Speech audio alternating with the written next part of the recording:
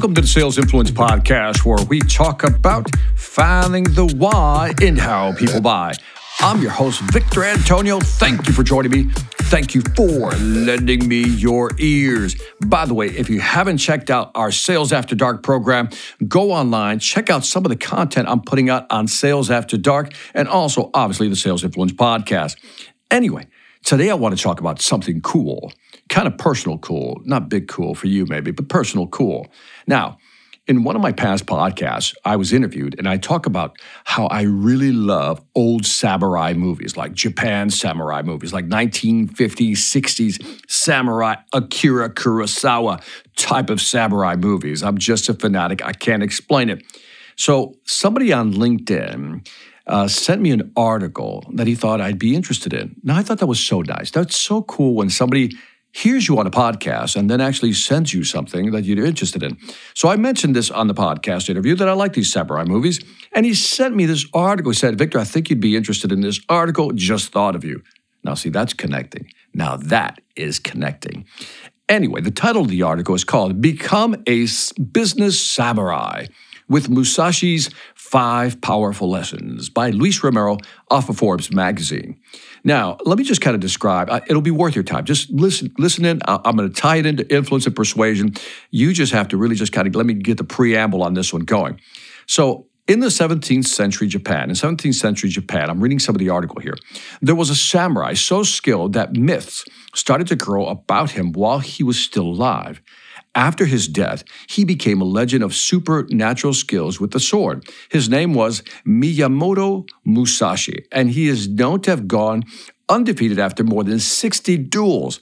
Interestingly, not only was Musashi a master swordsman, he was also a poet, an artist, and philosopher. I got to be honest, I didn't know that. So impressive was the range of his skills that near the end of his life, upon request from his disciples and supporters, he wrote a book containing what he considered to be the ideal qualities of a samurai. The premise of the book is that a samurai master must explore all crafts and have a proper understanding of all trades in order to be the best possible warrior. Hang in there, I'm getting to the good part. This is the Book of 5 Rings, a martial arts manuscript with lessons from every walk of life, including business. Now, in order to understand the business application, here we go, of the Book of the 5 Rings, we must first understand its origin in Japanese culture and the martial arts. The book is divided into 5 chapters based on the 5 elements of Japanese Buddhism: earth, water, fire, wind, and emptiness. Interesting one. Being a martial artist myself, not me, the author, Luis Romero, he says, I will attempt to summarize each chapter's core martial arts teaching as follows. So I'm going to give you the 5 rings here, so to speak, and then let's you and I talk about how we could apply that to business. The first one is earth. A samurai must have rigorous knowledge of swordsmanship with practice and discipline, stand firmly, and keep good balance. Now, if we just stop there, if we could translate that into business, what we're talking about is really knowing your business, right? Really understanding your industry and what's going on, maybe even your product and how it compares to our competitors. That's earth. Water. A samurai must be able to move his body and handle his sword in a fluid yet overwhelming fashion. Now, this is, again, you almost have to use your own rhythm and your own style in order to defeat your opponent. Now, this water piece is really interesting to me because I think in business, especially in selling, you have to have your own balance. You have to sell the way you sell. You have to have a way of being fluid. Water fluidity. You know, it reminds me of that Bruce Lee line, right? Be like water, flow like water. Whatever, you know, if you're poured into a vase, water takes the shape of a vase. If it's poured into a bucket, it takes the shape of a bucket. Be like water, be fluid. And in today's market, that's ever more important. With everything going on right now, we have to be like water. The third one, fire. A samurai must be vigorous, able to move quickly in any direction, strike his sword cleanly at any angle, and shift directions in the blink of an eye, thus forcing his opponent to retreat and make mistakes. Fierceness is key to creating opportunities and seizing them. Now, when I read fire, I think about this. I think about how do we execute on a plan? And then how do we execute with decisiveness, with intention? In other words, when we decide to do something, let's step back. Earth is understanding your market, your products, your competition. Water, being able to adapt. Fire is all about execution. How do you do it with intent? With a certain, as he says, fierceness in order to seize on an opportunity. Like maybe you're thinking about something you want to do. And if you're going to do it, make sure you do it with decisiveness. Number 4, wind. A samurai must be alert of his surroundings in order to use topography, weather, lights, shadows to his advantage, while also learning from his opponent so as to use his skill against him. Now, this is interesting. Wind to me represents what's going on in the market.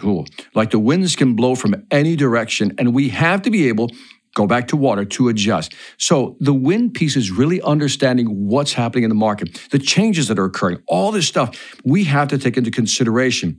So far we know that we have to have product knowledge and understanding of our market. That's earth. Water, be fluid in our thinking. 3, fire, be fierce in our intent. Be direct, be intentional.